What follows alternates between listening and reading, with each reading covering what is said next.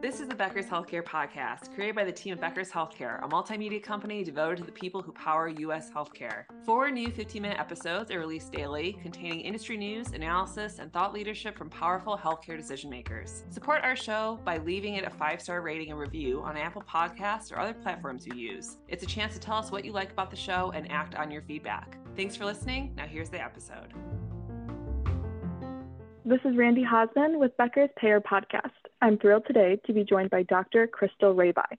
She's the Associate Chief Medical Officer of Health Alliance. Krystal, would you introduce yourself and tell us a bit about your background? Sure.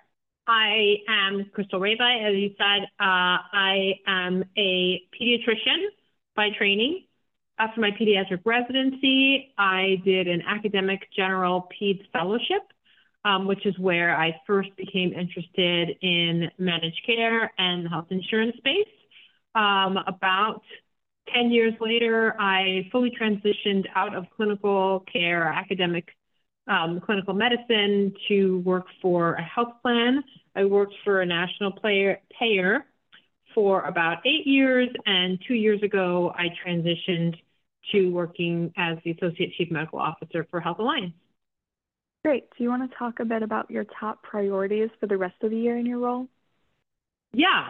So just a little bit, I think it's important to know who Health Alliance is when we talk about our priorities, because we are a provider-driven health plan that is based in Champaign, Illinois. And if anybody knows anything about Illinois, we're a university town that's in the middle of a large rural area.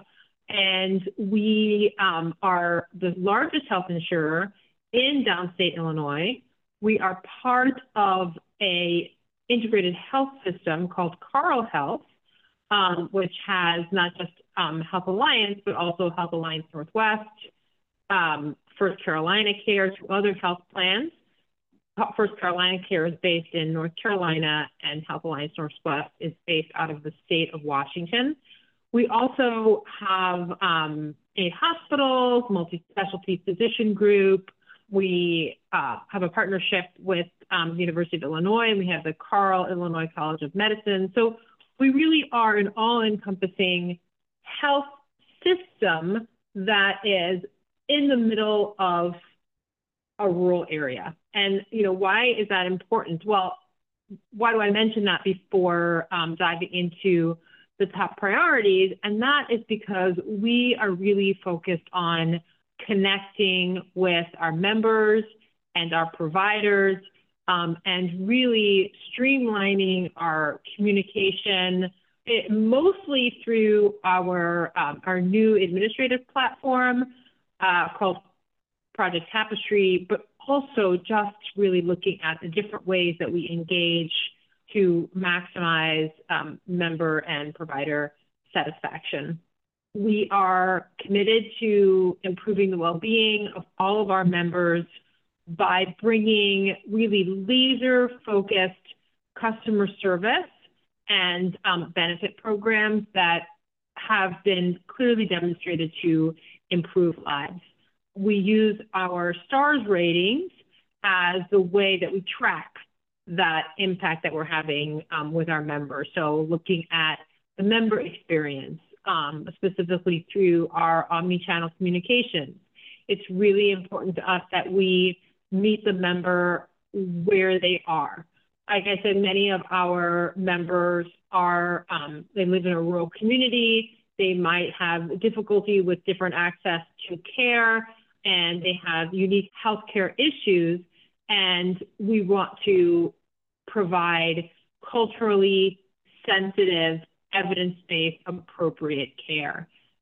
We provide virtual face-to-face behavioral health support, and we really look at what the needs of the members are and how we can maximize being a community partner with not just those that we serve, but also the community as a whole. Other priorities, we are constantly looking at our prior authorization process. There's been a lot about the prior authorization process in the news lately. We have had a process for many years looking at our prior authorization to see which procedures, medications, et cetera, is there real value to prior authorizing it? We regularly, revise and evaluate our prior authorization list. In fact, at the beginning of 2023, we changes to our prior authorization list resulted in a decrease in almost 30,000 prior authorizations over the scope of the year. So those are really our priorities for the remainder of this year. I see. I think prior authorization and figuring that out is so important, especially in the rural environment where people can be driving so long to go to the pharmacy only to find out they can't pick it up yet, they have to wait a bit, and that it's not really in their hands or the pharmacy, it's between the hospital and the payer and trying to figure that out. So it's good to hear that you obviously recognize that and you are trying to figure that out and again, meeting the patient where they are. Yes. I agree, especially if you have to drive considerable distance for some of our members that, it can be 20 or 30 minutes just to get to a pharmacy, let alone a healthcare provider. We want to make that process as smooth as possible for them. Yeah, definitely. And going along with that, what are some other programs or initiatives that have been the most needle moving for you in the last year? Yeah, I can't say enough good things about our population health division. It really, really is outstanding. And we have been continuing the transition. I don't think it's anything new, continuing that transition from volume to value. And our population health services organization really leads the way in that regard. We partner with our providers to identify, resources and frameworks where we can support our members. For example, in the second part of this year, we are partnering with Carl and looking at members who have higher BMIs and how can we help them to, lower their weight, reduce their risk factors for additional health challenges. And how we did that is we really took a collaborative approach, not hey, here's the health plan working on something, here's the provider working on something. We really came together with a committee of physicians and pharmacists and administrators from all areas across the system. We looked at data and we really tried to define what best practices look like for this disease process. And from there, we can take some of the insights and identify what are the real evidence-based practices that can not just reduce our costs, which is always nice, but also increase the health of the member in a meaningful way, which ultimately also helps with not just our costs, but also the members' out-of-pocket costs. Another program that we are really proud of is our remote patient monitoring program. It is just really so value rich and has just paid back dividends in so many different ways. I mean, remote patient monitoring is a way where members can stay healthy from, the comfort of their own home. And they are able to, we reach out to them via weekly text messages or phone calls, ask about their, condition-specific symptoms, hypertension, weight gain for heart failure, et cetera.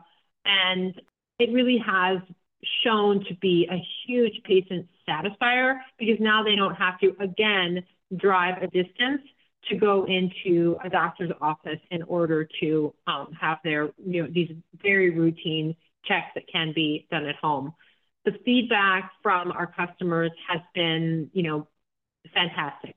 And we are seeing better health outcomes for our members that are involved in remote patient monitoring. It is free.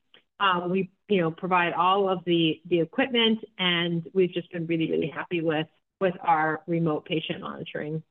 And then, finally, we partnered with Virta Health. Virta is a healthcare technology company that works at reversing type 2 diabetes and other metabolic conditions.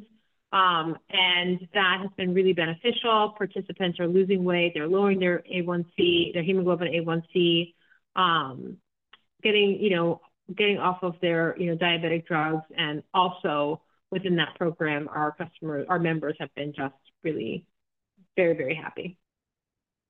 That's great to hear. It sounds like you're really diversifying how you're approaching this and trying to impact multiple areas at once with like virtual and also just your collaboration across so many different sectors of healthcare, which is so interesting to hear.